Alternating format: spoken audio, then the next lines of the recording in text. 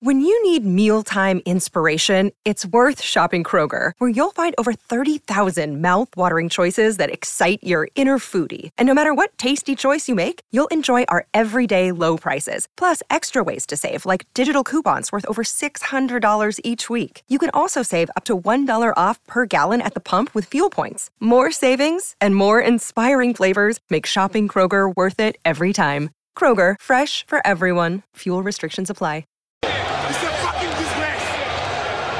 Oh, it's not a bad ball for Pele on the right side. It's Carlos Alberto. And what a great goal that was! Carlos Alberto. Maradona just walked away from Huddle then. Maradona, smoked and Maradona! They're appealing for offside. The ball came back off the foot of Steve Hodge. And Maradona gives Argentina the lead. The England players protesting to the referee. De halve finale komen. Ik heb opeens zo'n gevoel dat we in de halve finale gaan komen. Met de balbezit voor Frank de Boer. Frank de Boer speelt de bal. Heel goed naar Dennis Bergkamp. Dennis Bergkamp. Dennis Bergkamp neemt de bal aan. Dennis Bergkamp. Dennis Bergkamp. Dennis Bergkamp. Dennis Bergkamp. Dennis Bergkamp. Oh! Frank de Boer speelt de bal naar Dennis Bergkamp. Die neemt de bal feilloos aan. En die schiet de bal erin.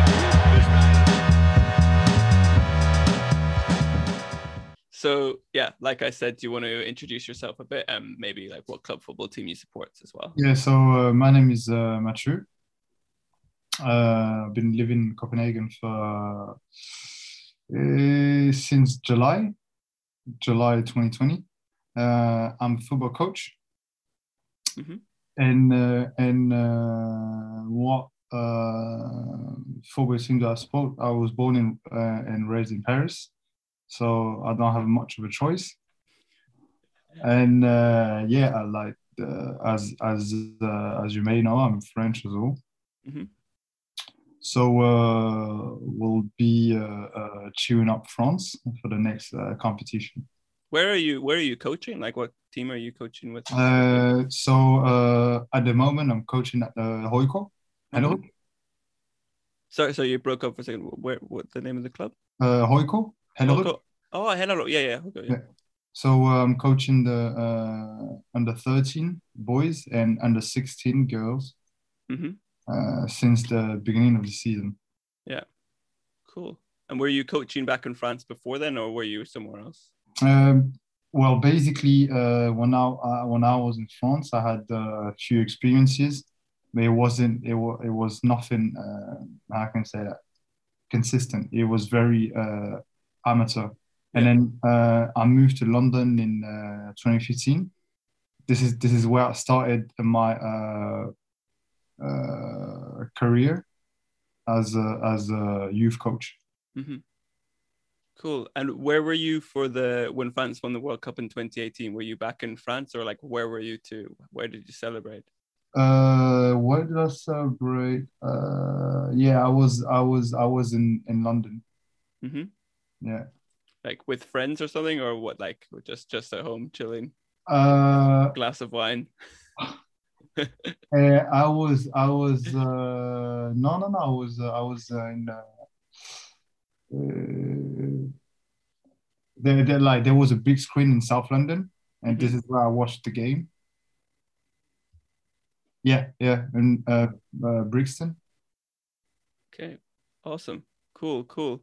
And so what do you think about the French team's chances this summer? Obviously, like the team is quite similar, but also they brought back Benzema. Do you think that will change a lot of things for them? Personally, I think that this team for the upcoming competition is better than the one that we had in 2018.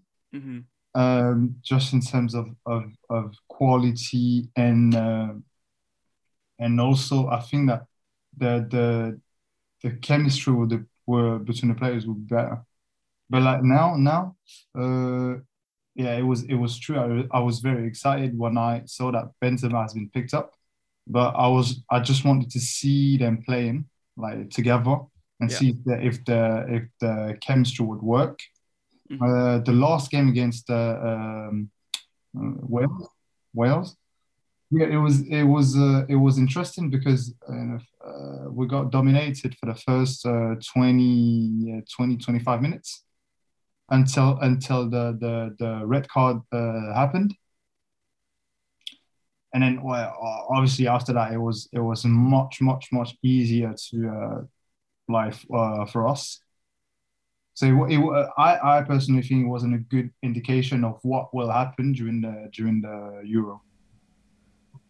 Yeah, it was interesting because I'm from Germany and I watched the Yeah, Germany yeah, Denmark match, and it was a very boring match in the second half, and it was a 1-1 yeah, draw at the end. And then I saw the results from France, who are going to be the first opponents of Germany in the Euros. And I was like, oh no, 3-0 win against Wales. This looks so bad. And then I saw the red card incident, and that gave me like a slither of hope that maybe that yeah. was the only reasons why there was a beating for But the for the that's for the. well, obviously I'm not giving you some I'm not giving you the hammer to hammer us, but like if I can give you a little indication, like what happened during the first half, Pavard every time got trapped by Gareth Bale behind his back. Yeah. So maybe it will be interesting for Leroy Sané or Gnabry to attack that space behind Pavard, because it was this is what Wales did uh, before sorry before the red card, and this is how we got dominated. Mm-hmm. Yeah. Yeah, and surely, I mean, Sané and Gnabry and Müller too. They'll know some of the weaknesses of Pavard from Munich. So yeah, maybe that's one chance of how we can manage to achieve something there. But whenever I skim through the list of names who are on the French squad, it's just so much quality there. But to be honest with you, it could have been even better. But this is just the mindset of our manager Deschamps. Mm-hmm. He also wants how can I say that, social chemistry. Yeah, he's looking for, he doesn't just pick the best players. It's like Yeah, he wants the system. And to be honest, this is what I am upset with, because for me the best players should play, right? And this is just the manager's job to deal with the characters, to deal with the unhappy players. But like on the other hand, I can understand the fact that, okay, if you go if you're not even picked up among the 23 players who will potentially play the like one match, it would be harder to explain that to players like Dombele, Upamecano. It's easier to have like some how can I say, some Players who are a bit happier to be in the squad. Like soft players like Marcus Thuram or Leo Dubois, or that kind of player. But isn't kind of the background to this what the incident during the 2010 World Cup in South Africa, where there was serious trouble within the French team, and so now there's an attempt the opposite to way, make it a bit more, cohesion. I wouldn't say so, but this is basically as far as I can remember, all the managers always wanted the social chemistry over the quality, over the picking the fact of picking the best players, because in 98, when we won our first World Cup, some players like Anelka, he was just bombing fires in Arsenal. Yeah. If you take Ibrahim Ba, he was playing for the best club at that time, AC Milan. I can have like a lot of other examples, but he just picked the players. How can I say that, would be just happy to be there, right? and will never claim the right to play, if that makes sense. And then after that's the funny thing. When they tried to pick the best players, it just didn't work out. For example, in 2002, for the World Cup in Japan and Korea, they picked the top scorer of the French league, Djibril Cissé, the top scorer of Italian league, Trezeguet, and the top scorer of English league, Thierry Henry. How many did they score? Did they score one? I think they not done yesterday. Zero. Zero. So yeah, maybe there could be a lot of reasons. But for me, it doesn't mean that this is the right thing to do. If you take Spain, for example, Spain is probably the best example for that. They won the Euro, the World Cup, and the Euro again with players who just hate each other, right? Like Sergio Ramos, Piqué, Xavi, Iniesta, Javier Alonso. These guys just hate each other. So and still look at their achievements. Mm-hmm. So well. What do you think about the group that France have been drawn in? Do you see it's Germany, Portugal, and Hungary? Do you see that at the start of the tournament, one of those teams will be able to upset France? Well, I'm gonna start with the. Okay, I'm not trying to be rude, but with the weakest team. Germany. Let's talk about Germany. I saw this coming so much, like in your eyes. Any opportunity? No, the thing with Hungary, well, they don't have players as good as France, Portugal, Germany have. But the thing is, they like playing risky.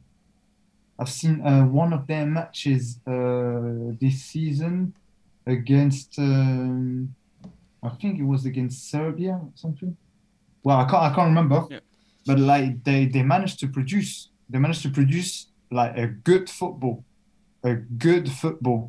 and well, I'm not necessarily saying that they're gonna win or get through the next stage. That's not what I'm saying.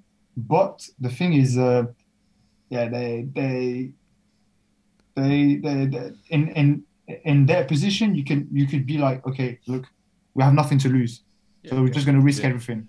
No, we had an expert of Hungarian football on, and he was like making the point about like the team is in really good form, like in the past year, and people always look at their team sheet. Like he's spoken to people from Poland, and they looked at the Hungarian team sheet and like, how does this team so good? But they're like almost like a club size where it's like very cohesive and more than the sum of their parts. So that could upset France. But apart from that, okay, if we take in Portugal, if Euro would happen a year back in 2020, I would be like, okay, Mbappe is just gonna hop between the defenders, just gonna hop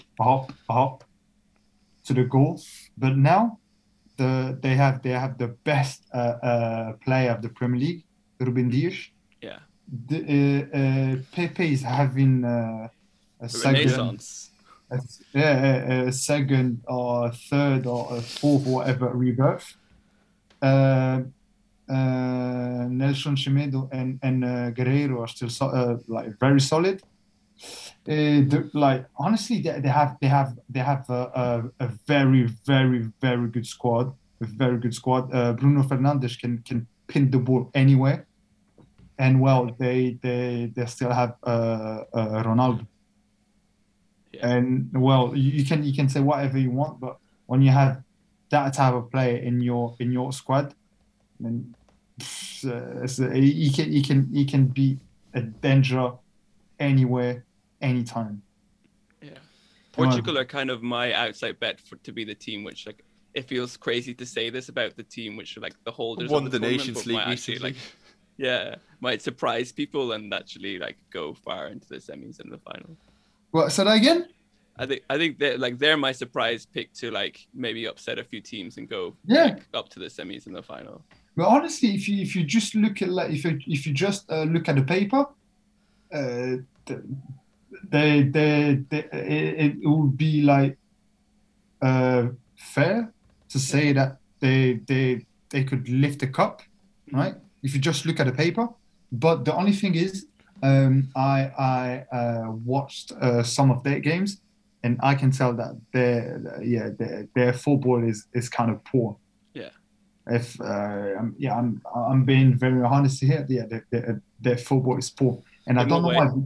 And they just don't fit together, or the coach is Fernando Santos. He has how can I say that, very defensive mindset. Mm-hmm. And then well, typically he reminds me of our manager Deschamps. Yeah. His mindset is like, okay, we're gonna be ultra solid in defense and just do whatever you want up front, right? Yeah. And well, he can that would be okay. It would be right to apply this strategy, because well, you can say that when you have players like Mbappe, Ronaldo, Benzema, and so on. So it would be fair for him to say that, but on the paper they look solid. They look solid. Yeah, and I feel like it's a good game strategy, especially against Germany, because that's what Germany oftentimes does. They do like to have loads of control, but sometimes they don't know how to convert it then to actually create many chances. And what happened in the last World Cup was that they had loads of control of the ball, but then as soon as there was a counter-attack, they would just melt. Yeah. And I think so. That's actually my fear, that Germany ends up in a position where they have to hold the ball for long times without actually doing anything with it, and then become very vulnerable to these kind of counter movements. So. And some of my friends who watched the Germany's game against Holland. The last one. Denmark. Yeah, who did they play? Denmark. A lot of my friends told me, "Hey, look, Germany is not even all that. They can't even beat Denmark."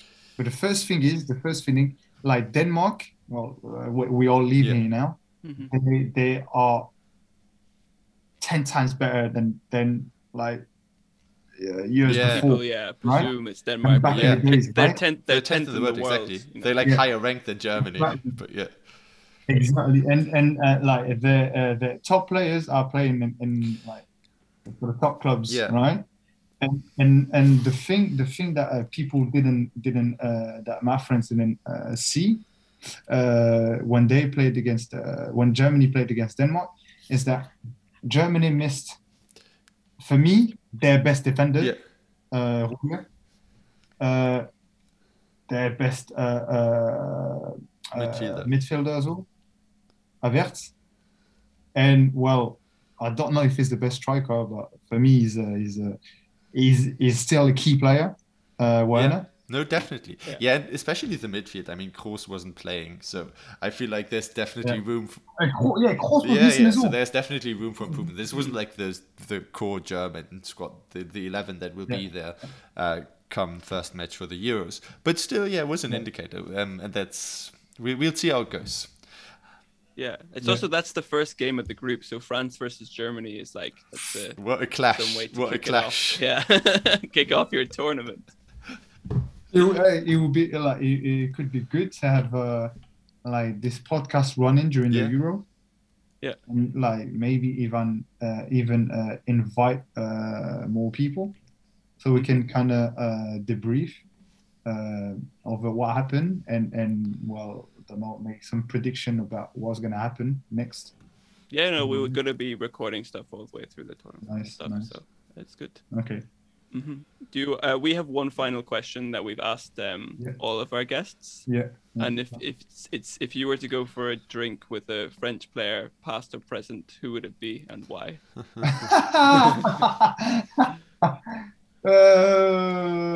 That's a very interesting question.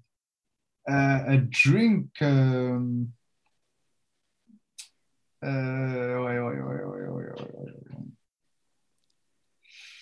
Take your time. It's a big decision. So. Yeah. I would probably have a drink with Emmanuel Petit, former Arsenal's player. Yeah. The reason why is because he has such a special vision on the world, and in football in general as well is also a bit borderline. So I would be very curious to ask him about this and that. Well, another player that could be interesting to have a drink with would be. Let me find a present player, like a funny one. Yeah, you want the two. You want the interesting one, philosophical one. I'm going to get something from, and then the fun night out. Yeah, I would probably share a shisha with Benjamin Mendy. Yeah. Okay. Yeah. Okay, so very obvious choice. This guy is absolutely crazy. Yeah. Every time I see him, with some other people, it's just just mental. Yeah, life of the party. All right, thank you so much for joining us on the podcast. It's really interesting. Guys, just let me know if you want to do this again in the future, and I'll be happy to join. Yeah. Sounds lovely. Sounds good, man. Enjoy your weekend. See ya. Be safe. Be safe. Tack på aften.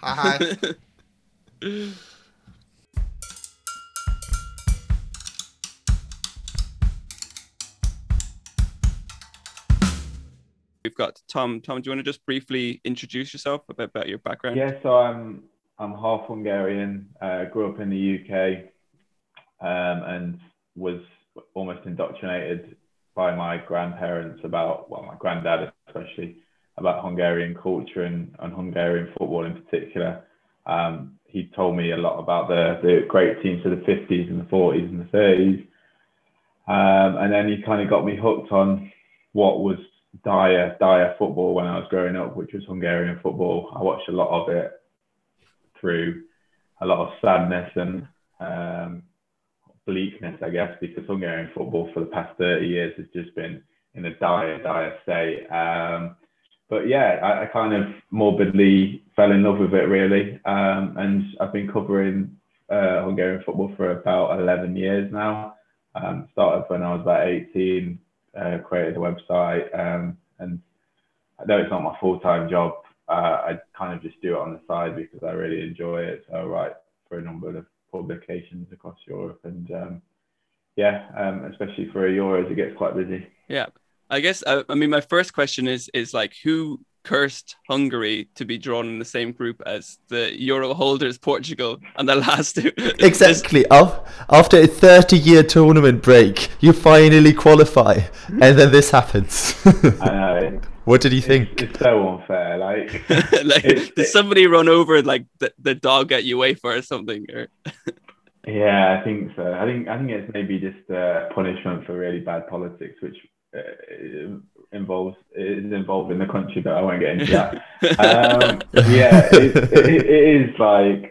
It's just typical that this would happen, but in a way it does make it really exciting. I think it's like in the same way as if you qualify for the Champions League and then you end up getting really, really exciting Champions League opponents. In one way, it's actually really quite cool because you're playing against the big boys and you actually feel like you're there. Yeah. Whereas if you're kind of drawn against, maybe teams at your levels, that at one point, you're going to potentially get through the group, but I mean, we're not going to win it. So it might just be more fun to have a big occasion. Yeah, I mean, that's the kind of optimistic side of me. The other side of me is like, oh my God, come on.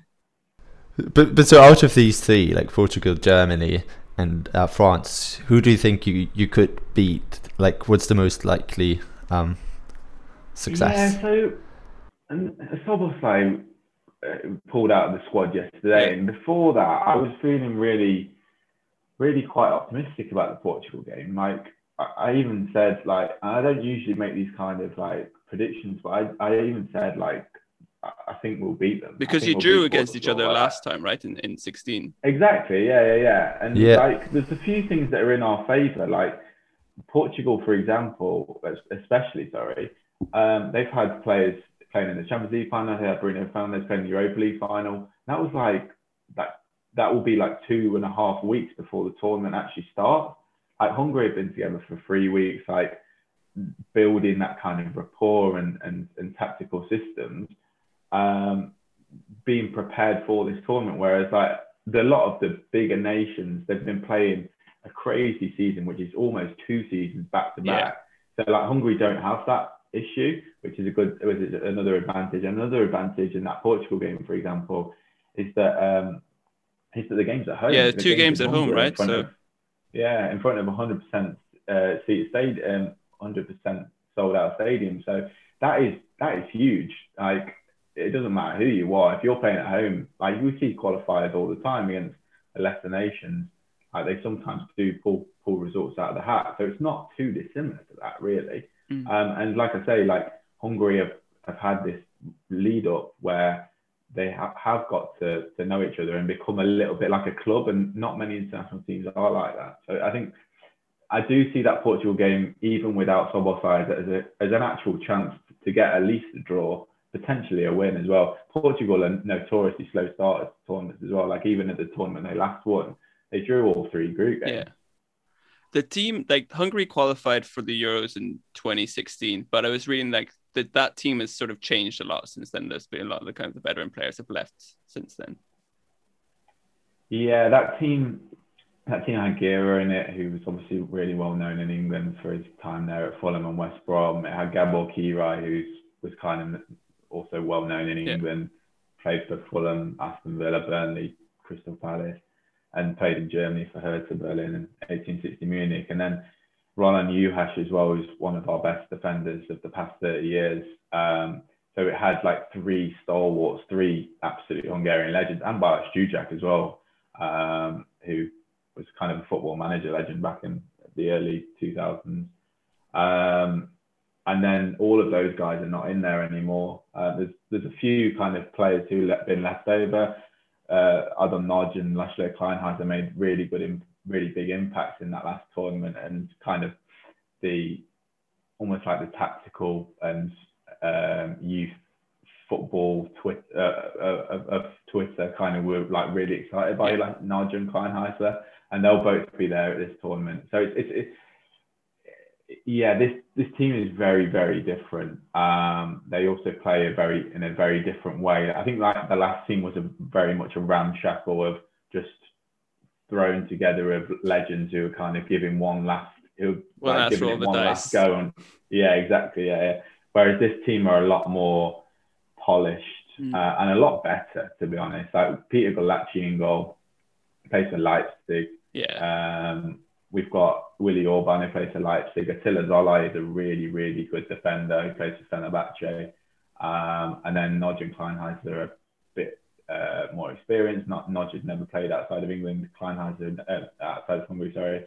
Kleinheiser never played outside of Hungary. So the team is a lot more developed. And under Marco Rossi as well, they do play like a club side on the international stage, which is really, really impressive, to be honest. If they are to upset one of the big teams, how are they going to do it? Like, what is the style? Is it kind of like going to be a counter-attacking performance, or what's the approach? Yeah, exactly. It'll be counter-attacking. They've set up 5-3-2, defend reasonably deep and counter. Yeah, very well, to be honest. It's the midfield that does most of the good work in that counter-attacking. It's not kind of long balls into the channels. It's playing through midfield and out through the press. And Nagy and Kleinheiser in particular are very, very good at that. One of the big issues, I mean, losing Szoboszlai is huge in so many ways. Set pieces, his ability to score from everywhere, but also his ability to get out of the press is a big loss, because Norge and Kleinheiser are both amazing at it. They're both super good on the ball, but then having that third midfielder, sort of talisman, to be able to be able to just get the team up the pitch a little bit is a huge loss. And Jolt Kolmar, who would be his like replacement, who played an awesome game when we drew to Poland in qualifying in March, he's also injured as well. So like we're kind of on our third number 8 basically, which will be Daniel Gazdag, who's at Philadelphia Union, or potentially Loic Nego, who's actually French and played for the French under-20 team with Antoine Griezmann. So there's a bit of a story there from when they played against France. But the team is in really good form, right? I was reading they've only lost once in the last 10 games, so they must have like some confidence that they're, that it is possible for them. And I mean, if they get one win, with the way the three teams go through, then they're maybe into the knockouts. Yeah, and especially when you described, for example, Germany in the last World Cup, that's what they were struggling with teams that were very efficient in their counter-attacking, right? So if you're up against the Giants and you do this right, then of course there's always the chance. Yeah, and like Germany themselves are not good form at the moment. Like they lost to North Macedonia, didn't they? I think in the last qualifier in March. Yeah, and got battered by Spain. They went out in the last World Cup in the group stage. So like that's another team that Hungary potentially have a chance against. That game is in Germany, so that's a bit of a downside. But I think the way that they set up is definitely of an advantage against those sides. And they might just be taking it. I think Hungary might just be taken a little bit lightly as well, because I mean, look at the team on paper. It just does not look impressive. I was talking to loads of Polish journalists before we played against Poland in March, and their team is pretty good on paper. Obviously Lewandowski, but a lot of other players who play in top leagues. And they were just looking at Hungary's team on the team sheet, and Szoboszlai was not there at the time. And they were just like, how are this Hungary team getting such good results? Because like you say, in the Nations League, we beat Turkey home and away, beat Serbia, drew at home, and drew away at Russia, and the loss came at home to Russia in a 3-2 loss, which was probably a little bit harsh as well. So like, it's not even rubbish teams we're playing against. Like, they're good teams who we are getting results against, and it's just because they play so well together. Like, on paper, they don't look impressive, but together they just are really, really good. And at international level, a lot of teams look ramshackle, like just loads of players thrown on. Yeah, good players thrown together with no system or. Yeah, exactly. Whereas Hungary are a little bit different. So I think that is definitely something that I am optimistic about. And I think that's why I kind of went into this tournament so optimistic. And then yesterday's Szoboszlai news was a dagger, and it has made me quite pessimistic and everyone else quite pessimistic. But you're sounding quite optimistic for me. I'm getting optimistic about Hungary's chances. That's after talking to you. I think there's definitely a case that I might be over-egging it a little bit. But I'll call you up after the 5-0 loss to Portugal. Yeah, exactly. I've been telling my mates and stuff as well, like, bet on Hungary to go through the group. And now it's just it's going to all look really, really bad in my face. But there are a few signs that it could go a little bit differently to how everyone expects it to. Because they're like, I don't expect Hungary to get through the group, but there is a small part of me thinking, like, it's actually a chance. I think back to also, like, there's a group of death in 2014 World Cup, Uruguay, Italy, England, and the winner of that group was Costa Rica. Yeah. So it's always possible. Mm-hmm. Yeah. But to be fair, I feel like Group F sounds even worse than the Group of Death back then. The Group of Torturous Death. Just because of time, I'm just curious about what has been the highlight for you covering the Hungarian team. Is there a match or something like that sticks out in your memory? It's like this was the high point. Yeah, the high point was definitely qualifying for 2016. Went out to both games away in Oslo against Norway, where we won 1-0. And I just didn't expect us to win that game at all. We kind of stumbled into into the playoff, and we got the weakest team, to be honest. But we were also the weakest team that Norway could have drawn. And yeah, we just played amazing. We got really, really lucky. Got a 1-0 win. And then those are always the most enjoyable results, when you get really lucky. Yeah, exactly. It was just like a snapshot from nowhere from Kleinheisler, who hadn't played a league game all season for some reason. But for some reason, we started in this game. And then we got so lucky. And like Gabor Kirai made an unbelievable save, and then they missed the rebound, which is an open goal. And then yeah, we went back to Budapest, and Tomáš Priskin scored an absolutely unbelievable goal, a goal that I've never ever seen him score anything like that kind of goal before. And yeah, we kind of just saw it through comfortably, and that was by far the best experience. And then at the Euros, it was amazing how we got to the last 16, but it just doesn't come close to actually qualifying for it after. I mean, it was 30 years, but I'm only 28 now, so it was the first tournament in my lifetime, so it was just unbelievable.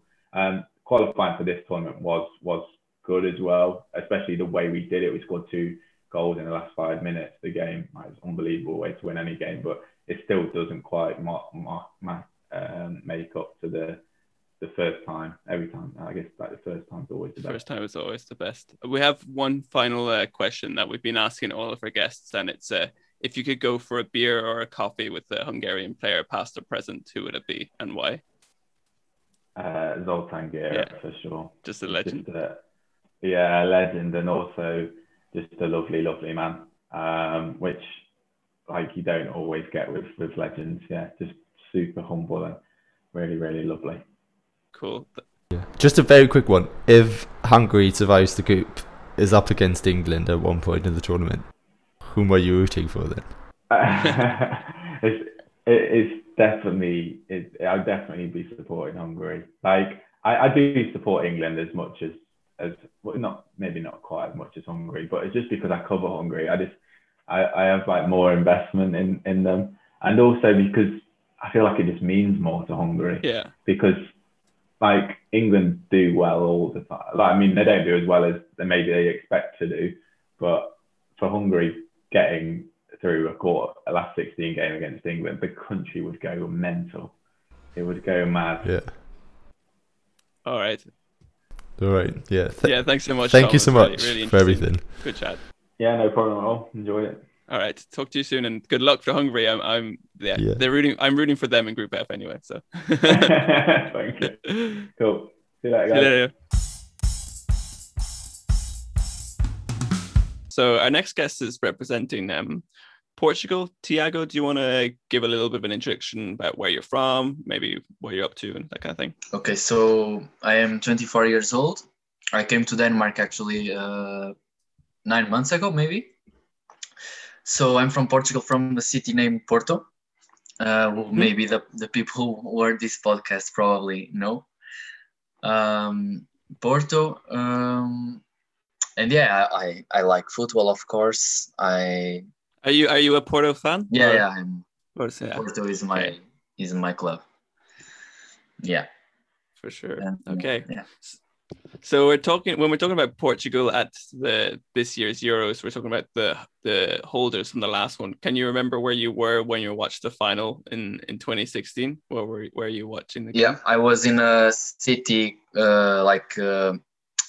we had those big screens across the different cities, so everyone would gather there, and that's what I did. I joined in Guimarães. And yeah, I watched from there when the last Euros. What was the party like afterwards? Was it like insane? Crazy party. Yeah. Crazy. I mean, I don't remember everything, but yeah, it was pretty crazy. People were not expecting. No, for sure. That's the thing, right? Like about that final, everyone was like, okay, well, France are the hosts. I mean, that time, what was the atmosphere? The 3 first matches of the group stage against much weaker teams, and you draw with like Hungary. Yeah, and so we were not playing good football, and yeah, I mean, it was lucky just to go through the stage, and then I don't know what happened. And then, I mean, even Ronaldo got injured, right? Yeah, Ronaldo. When that happened, I just thought, okay, we are screwed. I think I just go home now. Yeah. We lost our best player in the beginning of the match. And yeah. But didn't you love his support from the sidelines? Yeah. I thought that might have been just the moment when I liked Ronaldo the best. I cried. Yeah. I cried. I mean, yeah, he was crazy. He was putting everybody crazy. And he has also been doing very good in this qualifying round, right? Being the top scorer with 11 goals. Still going. Yeah, he's a very ambitious person. You can see that, and I think he can't wait, because I think it's like 8 goals or something like that to go to be the number one in international goals. So I think is the next goal for him, I think.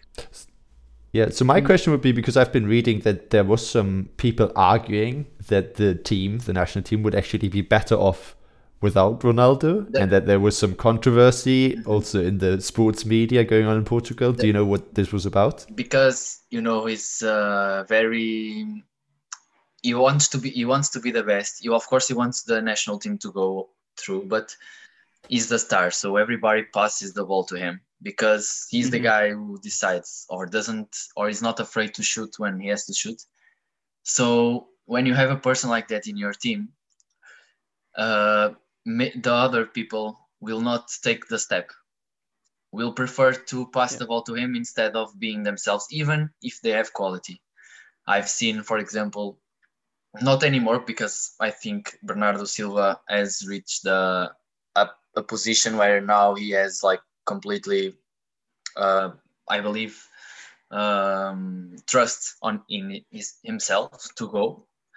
But some like 1-2 years ago, I saw players like Bernardo Silva, like Bruno Fernandes, passing the ball to Ronaldo instead of going, because they believe him that he could be the best. And that's why some haters, I will say, said that. But in reality, he's good. I mean, that you have more possibility to score if you pass the ball to him than to anybody else in the national team. So it's like, yeah. But in my opinion, he's good, and when he's good there, and when he's there, the team plays good. And yeah, I get the argument about like maybe if you wanted to have a team which is kind of more like evenly distributed by responsibility, but when you have Ronaldo in your team, like I feel like in an international tournament where things are always so close, you always stand a chance because you just are guaranteed goals, right? It's just like yeah, that's, and he's gonna be the one that really wants it. You can see in his face when he fails, or when he sees somebody fail, he's so pissed. And some people doesn't like that. Some people say, oh, you should be more humble and respect why others do like they do. And it pisses me off when this comes from people within my country, because I mean, we have to be we should be so proud and happy, because we have the opportunity to see such a great player in our time and watch what he's doing. And people, but that's the Portuguese. I believe that's Portuguese mentality. It's like, it's never everything okay. You always have to complain about something. Yeah, and also like looking at the group, it's like an insanely competitive group, right? You have Portugal, who are holders of the Euros, and then you have the previous 2 World Cup winners in it, and then Hungary as well. Like, it's going to be a really like tight and competitive game right from the start. Yeah. That will be tough, but I think now. I like the reaction. It's like you just realized. It was very genuine. No, but I really think that I never saw our national team as strong as it is at the moment. I mean, we have. I remember that even when Ronaldo, for example, was winning Ballon d'Ors, we didn't have such a strong national team. We had some good players. And then we build the team around Ronaldo. But now, I mean, you can see all of them being part of big clubs and playing really well. We don't even have space. For example, I bet, João Felix and Diogo Jota, For Yeah. me, they are great players. Of course, João Felix is maybe going through a bad phase, but we can't put both because we don't have space for everybody now. So that's and maybe 2 years ago, we didn't have enough players to fill the positions. Yeah. Yeah. So and even like defensively, like Portugal has always had like a strong attack, but now you have like Ruben Dias is like potentially was the player of the season in the Premier League, and Yeah, and you have Cancelo. So like you really see like it's a talented squad. Yeah, you have Pep that's 38 years old, and he's playing like a god. And he's still working.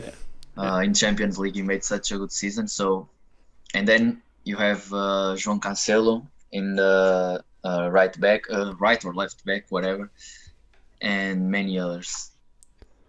So, what's your prediction for the match against Germany? Because I'm from Germany, and I'm like looking at the record of how we have been doing in the last couple of matches that there were on the international stage. I am somewhat confident, but also I see your point that Portugal has been a rising force recently in international football. Yeah, I mean, I think Germany was, during my time alive and watching this big competition, Germany was always the team that I didn't want to see Portugal face because we always lost.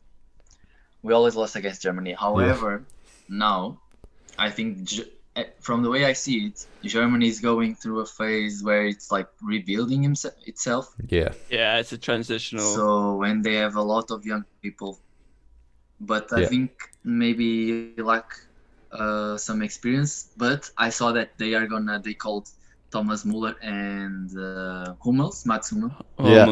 So I mean, they have the experience in the team again. So I don't know, but I believe Portugal is best. Sorry. No, that's fine. That's fine. Yeah, no, it's always good to back your team. What is kind of your like expectation, or what kind of you think will be a realistic target for Portugal? Do you think they can definitely win it, or what do you think? I really think so. In 2016, I didn't thought so. I mean, we didn't have the team, but if we won 2016, I think we can win anything. Yeah, I think so. I think we should aim for the final.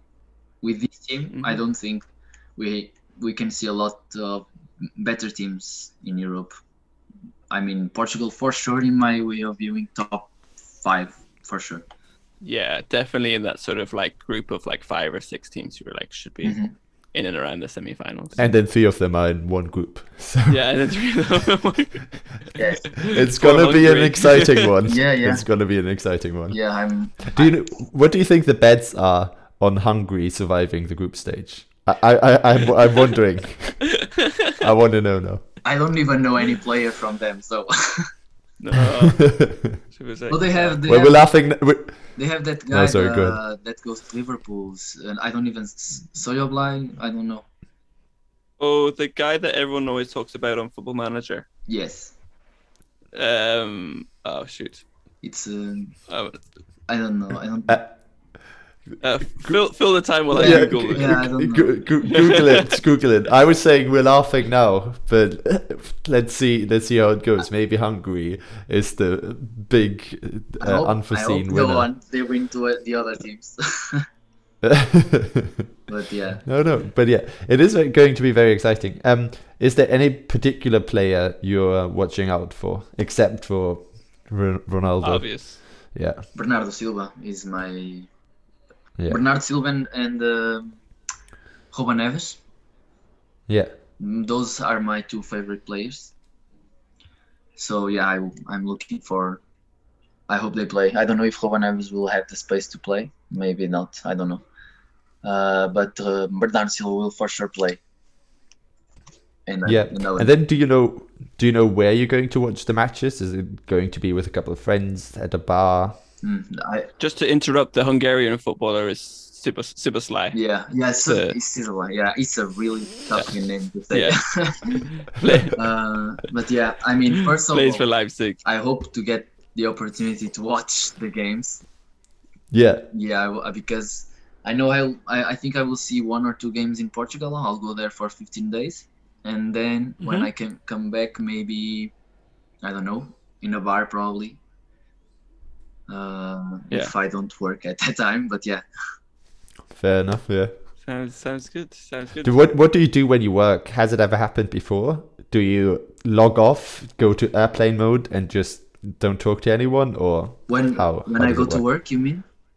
Yeah, when you work while there's a big match for Portugal on, what do you do then? Do you tune in on the radio? Do you just shut off and then watch it afterwards? I mean, I cannot. Unfortunately, I cannot turn the radio but when I try to pick the live score. Yeah. Yeah, for sure. Refresh the ticker, Refreshing, sliding up. 93rd minute, and then your finger goes like this. And try at all costs to find the website that transmits the game button. Awesome. So we've been asking everyone if they could if they were able to pick a player, like past or present, to go for a beer or a coffee with. Who would they pick for their country? Who would you pick for Portugal? I think I would be afraid to speak to Ronaldo, so he would judge me like, oh, you have to be this. He'd immedimmediately look at you and tell you what your BMI is, or what you're doing wrong with your diet. For sure. Sleep rhythm. So Bernardo. Yeah, he seems like a fun guy whenever I see him interviewed and stuff. Yeah. He's a chill guy, I think. All right, Tiago. Thank you so much for joining us. Thank you. It was nice to. Wish you good luck for the tournament, and maybe be in contact again soon. You too. Yeah, let's chat after the fixture. Germany, Portugal. Yeah. See how it goes. Okay, see you around, guys. Bye. All right, see you later, man. Thank you. So our next guest to talk about Germany is a long-term friend of the show and journalist in Berlin. So we're delighted to have you back on the podcast, Lucas. Thank you, Alex. So to kick things off, maybe you can tell people a bit about where in Germany you're from and maybe what club team you support. Yeah, that sounds good. I'm living in Berlin currently, but I'm from Frankfurt. Where the big airport is, and I support Eintracht Frankfurt. Yeah, they've been my favorite team for as long as I can think, and I mean they're playing brilliantly at the moment, so I'm quite happy about how things are going. Cool. So because we have two Germans on for this little clip of Germany, I've prepared a little quiz to test your. Oh no. I was so sure that this was happening, but still I didn't prepare. This is a shame. Still, you hope that you would be saved from some of my trivia questions. Right. Four questions, rapid fire. All right, so we take it into. So it's going to work with. Lucas is going to answer first for the question 1, and then Leon is going to answer first for question 2. Okay. All right. Question number 1. What is the name of the Euro 2020 mascot? Is it Keepy Uppy Kevin, Super Victor, Freestyle Frank, or Skillsy? I would say Skillsy. What about you, Leon? Can you say the first 2 again? Keepy Uppy Kevin. You're making this shit up. I know it. Continue. Yeah. Super Victor, Freestyle Frank, or Skillsy? Oh, I have to agree with Lucas here because everyone else has got 2 names, and I'm sure you made those up. We have 2 correct answers. Boom, boom, boom. Skillsy is correct. UEFA describes Skillsy as a larger-than-life character inspired by freestyling, street, and how do they look? He looks like, I don't know, like he's from like a 90s cheap kids cartoon. Like just good. Yeah, listeners, you can Google Skillsy. He's not the most charismatic mascot I've ever seen. All right. Anyway, both 1 from 1. Question number 2. Who did Jogi Löw replace as Germany manager? Was it Jürgen Klinsmann, Bertie Vogts, or Rudi Völler? Leon goes first. I mean, Klinsmann. Of course. Was there someone in between? Nah. Klinsmann votes Avola. Leon. Lucas. You Leon. answered already. Yeah, Leon has answered Klinsmann. Yeah, Klinsmann. Okay. And I you are second it. both correct. I mean, 2 for that was 2. the World Cup in Germany. I mean, that was Klinsmann. Then Yeah, he took over afterwards. And All right. No need. I was expecting better questions, Alex. Okay. Next question. Question number 3. Germany beat England on penalties to reach the 1996 final after a 1-1 draw at Wembley. But who equalized for Germany after Alan Shearer's opener? Was it A, Thomas Hassler, B, Stefan Kuntz, or C, Stefan Reuter? Hassler, Kuntz, or Reuter? Lucas? I don't know. You pronounce them really badly, Alex. I'm sorry. Can you repeat? Thomas Hassler. Hassler. He hassles. Thomas Hassler. Like a hustler. I'm pretty sure he's called Thomas Hassler, no? No, it's not what his mom calls him. Stefan Kuntz. I say B. I say B. I should know this. But You say B, Stefan Kuntz. Is that your answer, Kuntz? Yeah. He won the U21. Yeah. All right. And question, I what have about no you, idea. Leon?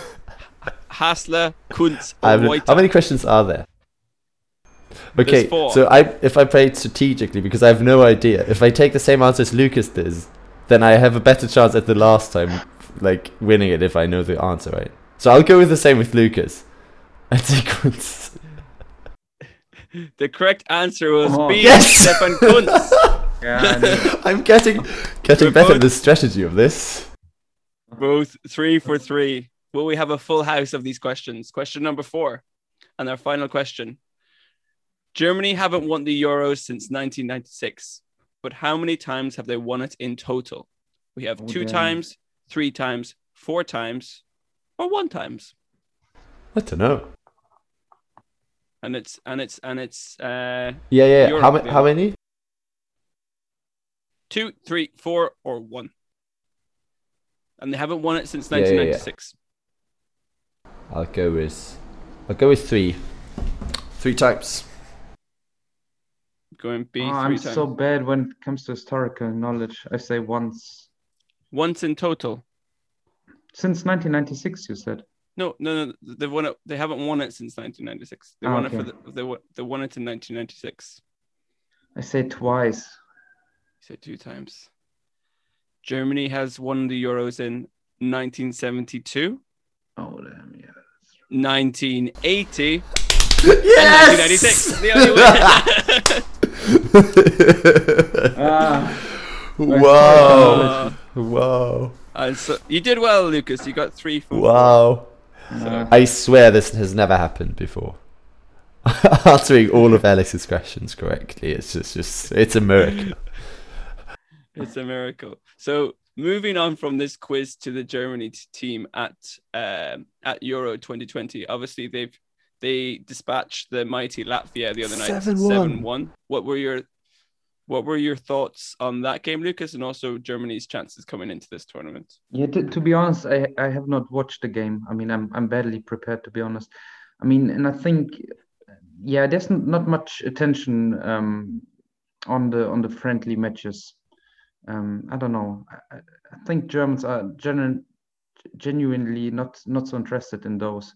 So yeah, but I was watching all those U21 matches. I told people on the podcast earlier that I feel that whenever Germany does poorly in the friendly matches before the big tournaments, that they then actually perform better than if it's the other way around. Do you think that has anything to do with people not watching the friendly matches before at all, or is it just like genuinely disinterest? I think everybody says that, right? Yeah, I feel the same. I mean, like, people used to say that. So do we take the 7-1 win then as a bad omen? Yeah.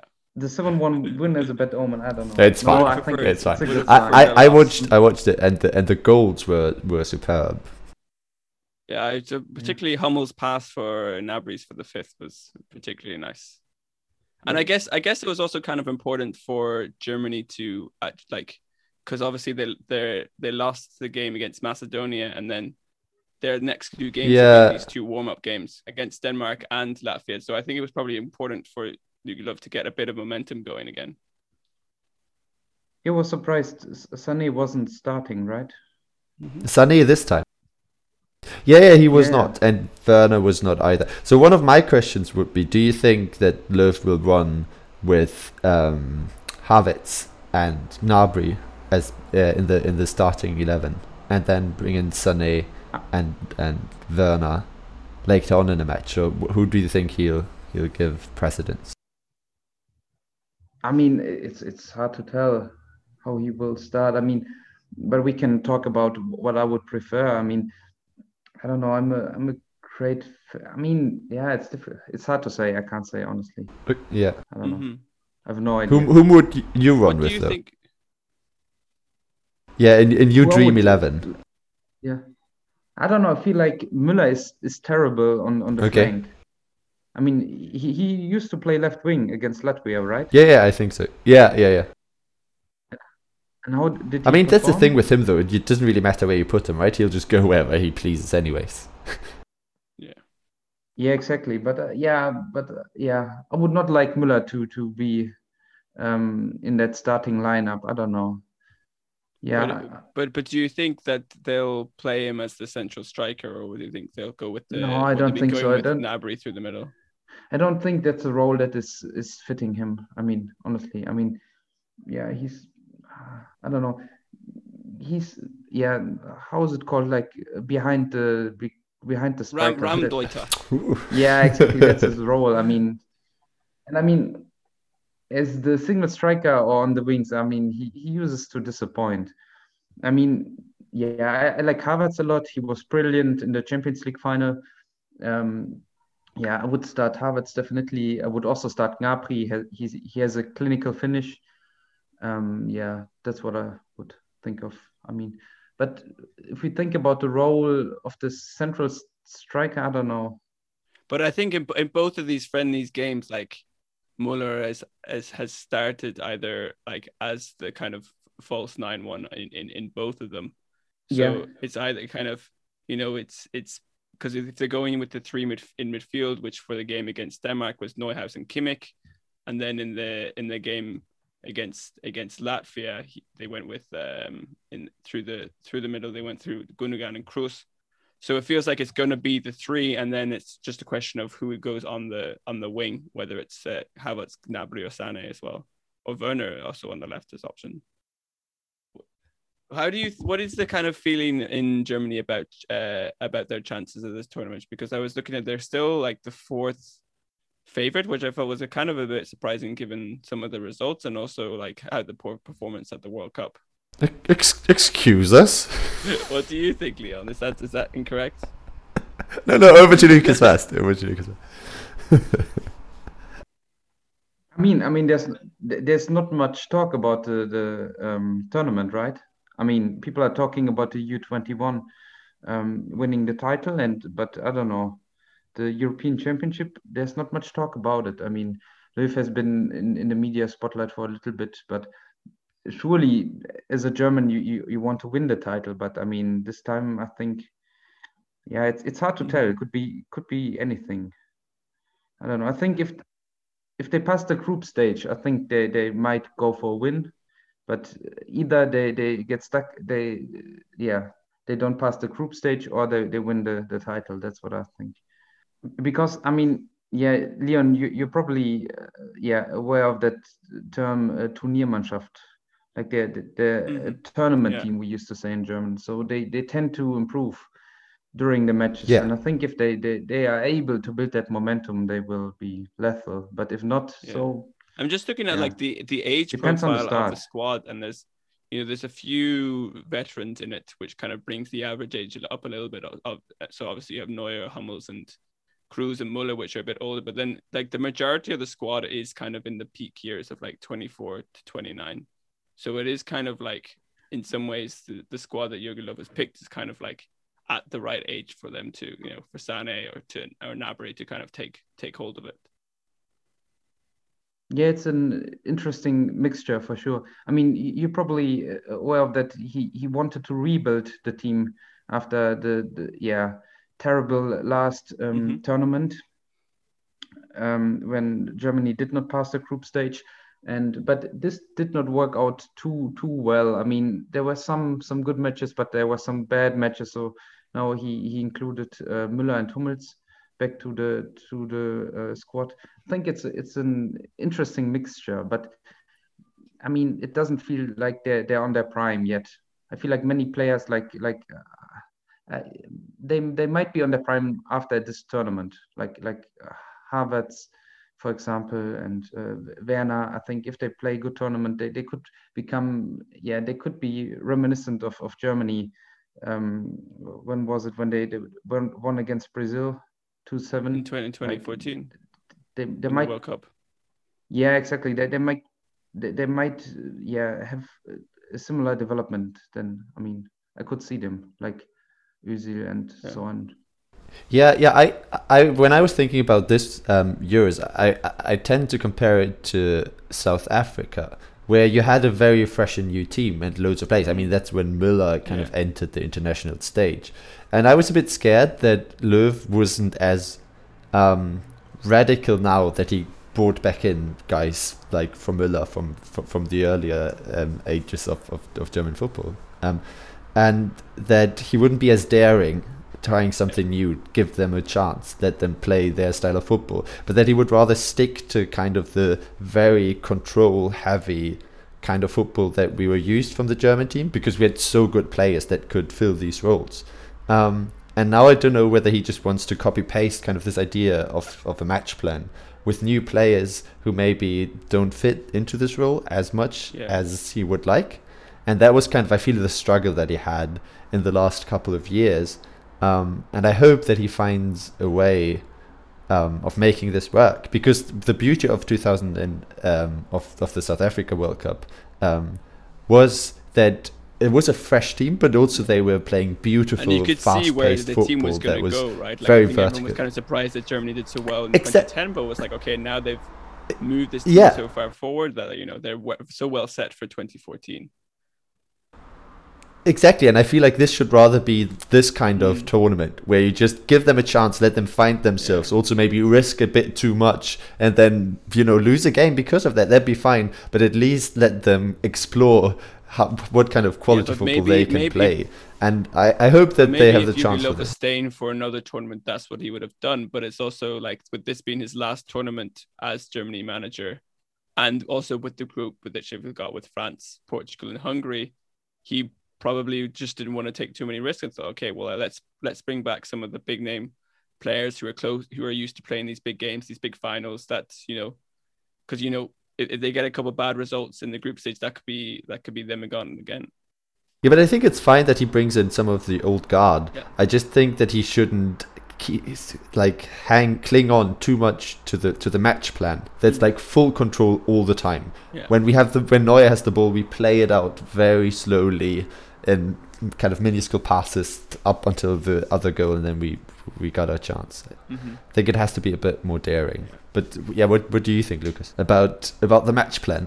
How should they play the Mannschaft? I mean, yeah, they should probably start off defensively, and I mean, I think they will probably counter a lot. I mean, the forwards are kind of fast paced, every one of them. I think Germany always has this playing style of being like defensively dominant, of keeping a lot of possession, and yeah, that's how they should play. But I mean, it won't be easy. I mean, especially against France.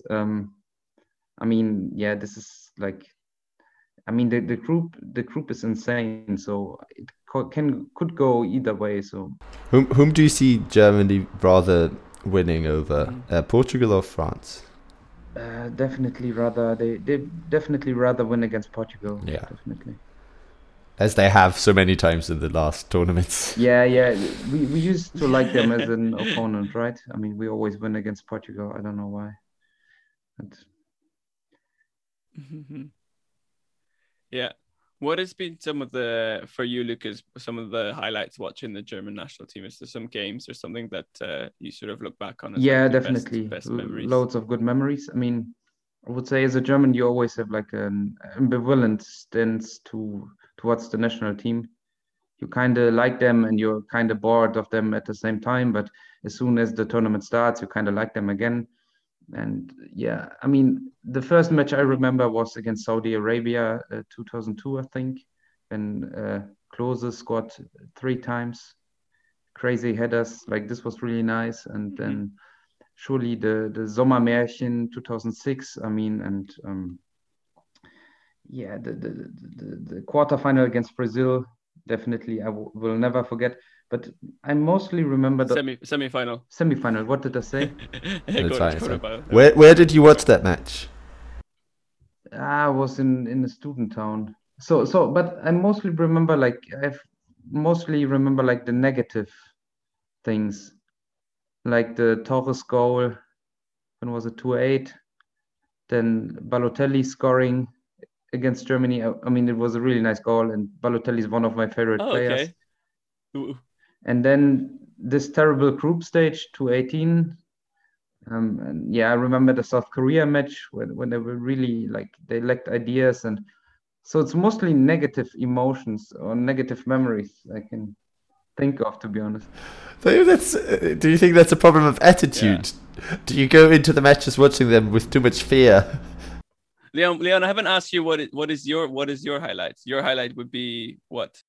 No, I mean it has to be winning the World Cup. Okay. I mean, because we went out. I mean, back then I lived in Hamburg, like right next to St. Pauli stadium, and so everyone ran down, and there was a whole crowd that pushed towards the Reeperbahn, the nightlife district, and it was packed, and there were fireworks going off everywhere, and everyone was cheerful. Beer was being chugged and thrown around everywhere, and there was this one moment where we went to a kind of narrow street which is called the Hamburger Berg, kind of a very iconic street, and it's very small, and there are bars left and right, and it was completely packed with people, and then in the middle of these people there was one car, and it was a very like an elderly couple sitting in there, and I don't know how they got themselves in this mess, but everyone was jumping and on the car, and it was like a mess all around them. Was the car like in the air? Yeah, it was bouncing. You know, like the like the Grand Theft kind of auto kind of things, exactly. that bounce loads. Exactly. That's how it looked.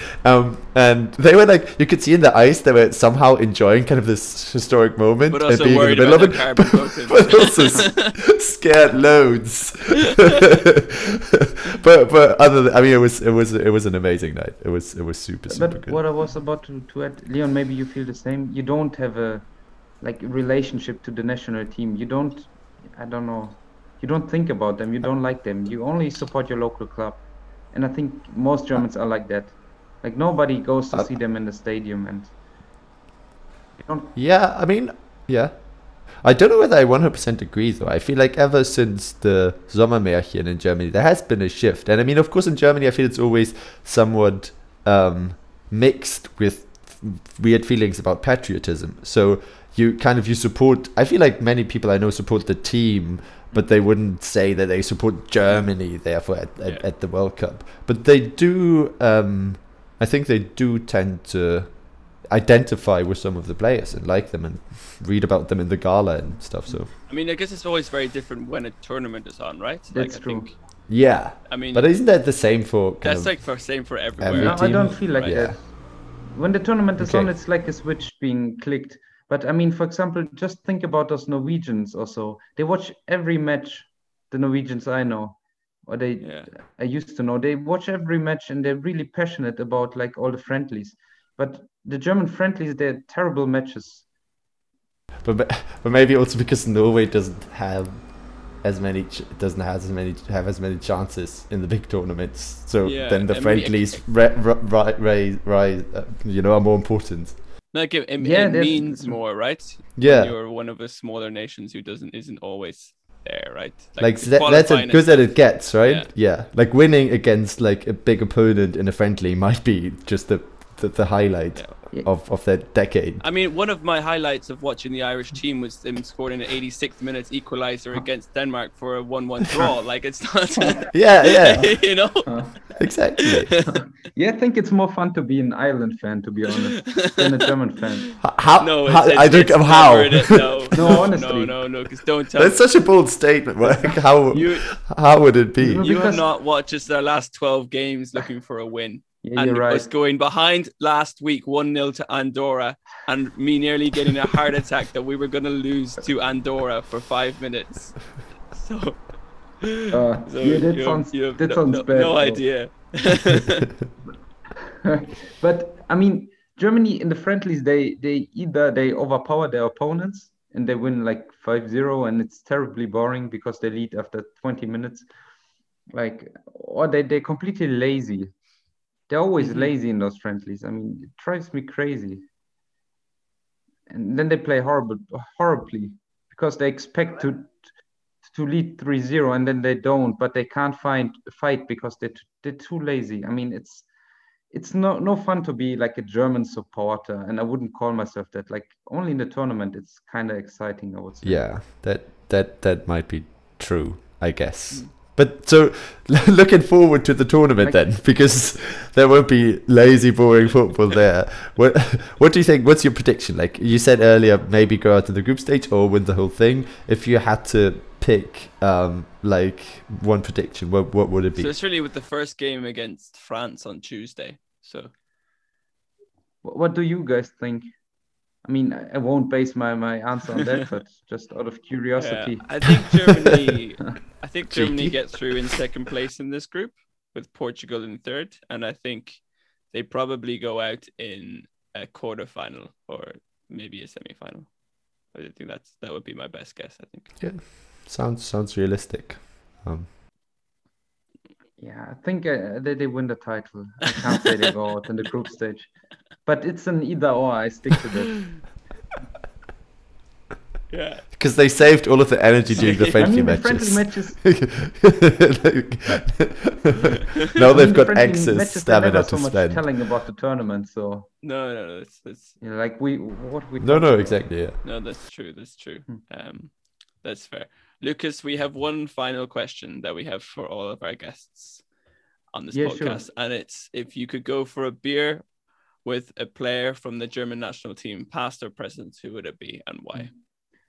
Past or present, I did not know that. I think like the obvious choice most people would answer is Leon Goretzka, because he's so handsome and he's so smart and he's so political.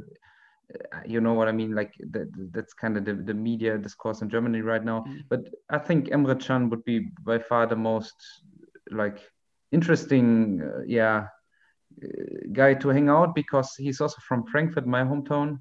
I don't know. I like him. He seems like a nice guy. He's always aggressive on the field. I like that as well. He's never lazy, for example. And I mean, he was coached by some of the greats, like Jupp Heynckes, Jürgen Klopp, Allegri, Sarri, and Brendan Rodgers. I don't know if I should include him in that list. He's doing fine now, right? Yeah, he's doing fine. He seems a decent manager. Well, I haven't asked you this question, Leon. What is have you've had all week to think of your answer? Over a week, basically. And again, I kind of saw it coming, but also it's like, nah, he's not going to ask me at the end. and now I'm staring at the starting 11, and it's a hard pick to. I think it's a hard. You're not sure whether you want the party nights or you want the informed discussion. Exactly.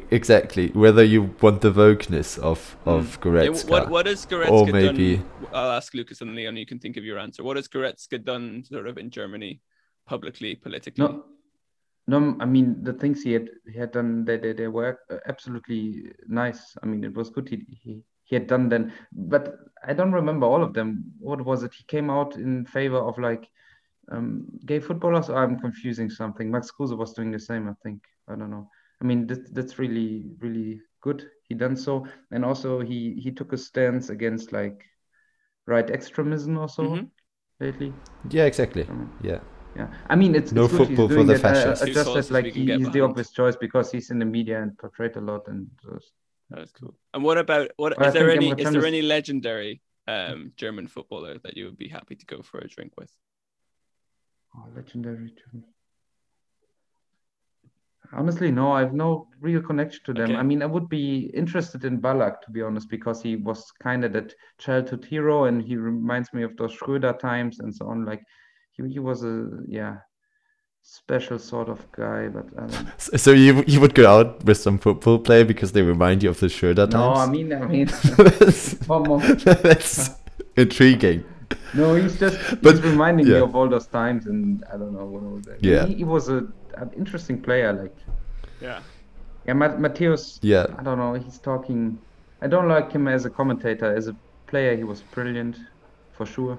I really like to watch his videos.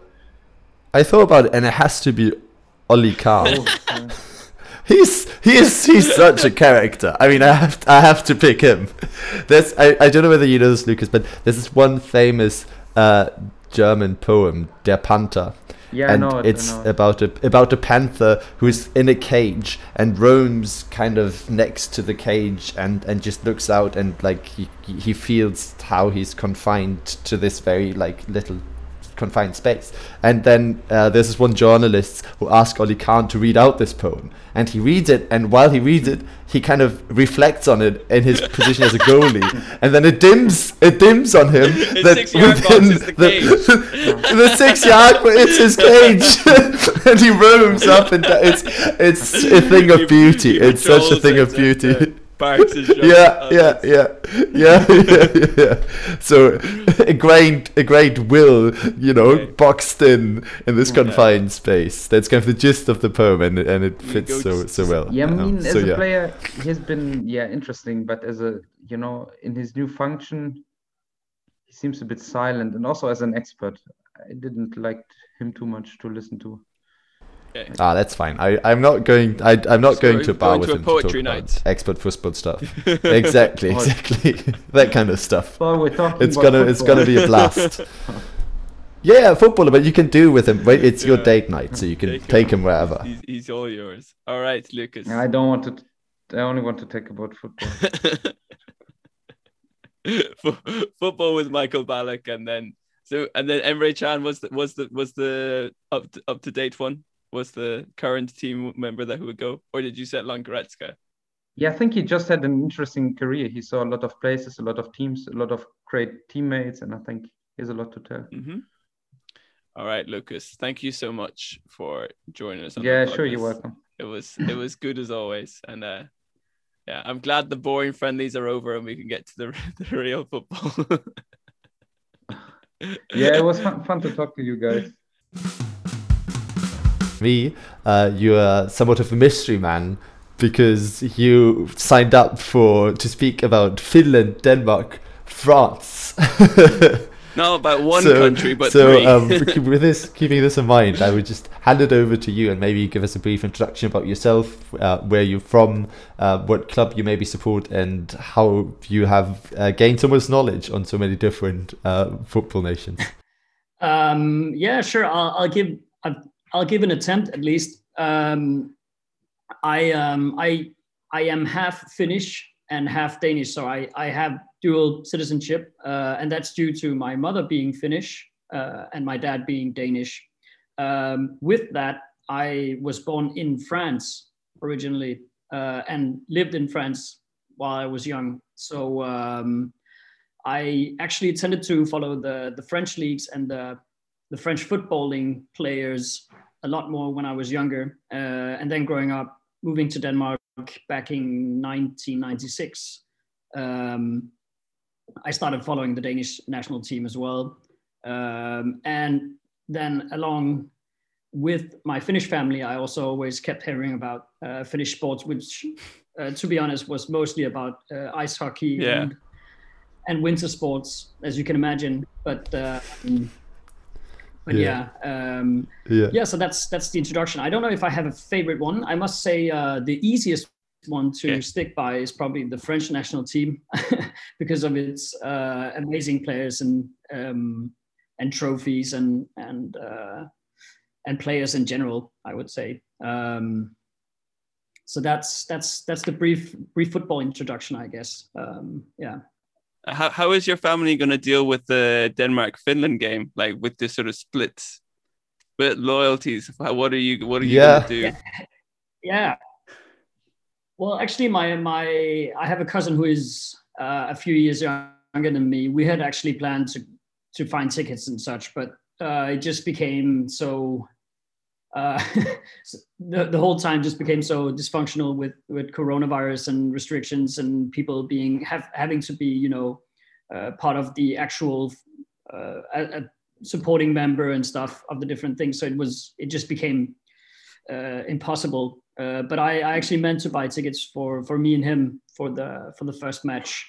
And honestly, we can talk about the Finnish national team a bit later, maybe after the introduction. But I guess the expectations were quite low for that from his side, at least. So my family is quite psyched about it, and I think in general, like the Finnish people are quite psyched about this whole tournament and the team that they have at this moment in time. So but it will be a split thing, I guess. But it has its benefits. Well. Yeah. Have you decided you'll be supporting? Are you all in on Denmark, or are you going to support maybe the underdogs? Yeah, it's going to be kind of a chameleon thing with probably going to support who the majority of people in the room will be. So being with a lot of Danish friends, I'm guessing it's probably going to be the Danish national team. But inside I will probably also hope that they at least get some points, or at least show a good sporting measure, meaning that they show some kind of how do you say, will, or somehow, so they don't just get hammered. Yeah, I guess that's keep their pride. Don't get hammered by concern. The Danes. No, of course. Yeah, you want a good fight, a good match. Although it's very interesting because I feel like for me, intuitively, whenever I'm with a crowd that supports one team, I'd want to support the opposite. Exactly. I automatically go like to the opposite. I mean, it does maybe just to know faults a bit, but to bet on. So if one team's doing bad, you at least have some aspirations for the other teams. But I think my main horse in that sense would probably be France. But it's probably going to be Denmark in that match particularly. Yeah. Was the World Cup win for France? Would that have been like definitely your highlight of watching the French team, the most recent one? Yes, I would say. Yeah, probably. Yeah, particularly the change of the century was probably the best time to be a French football fan, to be honest. A lot of likable football players, legendary players who just got those legendary titles along with it. So it definitely felt like a big part of. At least I remember it was a big part of me, of my aspirations when I started playing football, and I still do play football, but obviously in no way since the same level as that. But I remember as a kid, it was definitely like icons, I guess is the right word for that. Yeah. Do you know when you're a child and you play the footy, you always pretend like you're this one player, like you get the names on the back of your jersey and everything. Who was this for you? That's a tough one. I actually really like the Marcel Desailly, to be honest. Yes. I'm also a Chelsea supporter. I might put that one in as well, which was actually largely due to Makelele and Marcel Desailly playing on that team. Congratulations, I guess. Yeah, thanks. It's been a pretty good weekend, to be honest. Yeah. So I would say him probably, but I do. When I was younger, I did mostly play offensive football. So Henri was also there. I must say he was he was very iconic also for that era when I started really playing football. Yeah. How do you think France will get on in this tournament? And do you think they'll be able to repeat the World Cup win? I think I'm always a bit nervous about the French national team, especially in these times. Mostly because it's largely due to the fact that these national team cup tournaments are much more likely to be influenced by the team spirits rather than individual players having an amazing round of matches. So I'm always concerned about what the actual mood or attitude or temperament of that national team would be. I think they're in a good place now. Obviously, seeing Benzema being pulled into the circle might make me a bit nervous, but I think it's going to be a good round. But I don't particularly see them as.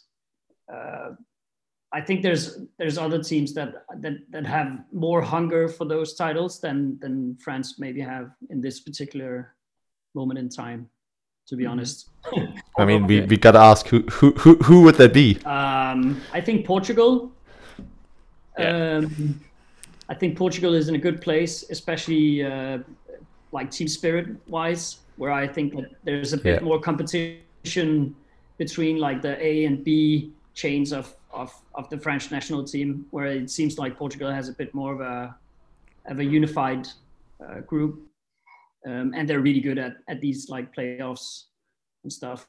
But I hope France will be in a good place, and that the coach has done his puppet mastering skills, or read on them at least. Yeah. I have one final question for you, and it's a scenario. It's the final of the Euros. It's gone all the way to penalties, and it's Denmark versus France. Are you cheering for Kasper Schmeichel to make the save, or are you cheering on the French? Or yeah, that's a really difficult question, actually. I think I would probably, seen in the light that I know how much such a title would mean to my Danish national fellow friends, I would probably cheer Schmeichel on, I would say. I would probably do that. Yeah, I mean, France have enough titles, right? So yeah. See you at the Radhuspladsen then. Oh yeah, sorry. Yeah, I would. All right, thank you so much for joining us. Really, really pleasure. No problem. And good luck to all three teams in the tournament. Yeah. Exactly. You seem to be in the very best position any of our interviews have been so far, because I mean, exactly, 3 teams. Yeah. Enjoy. It's like a all-you-can-eat buffet without any. So enjoy. Yeah. Thank you so much, Brenna.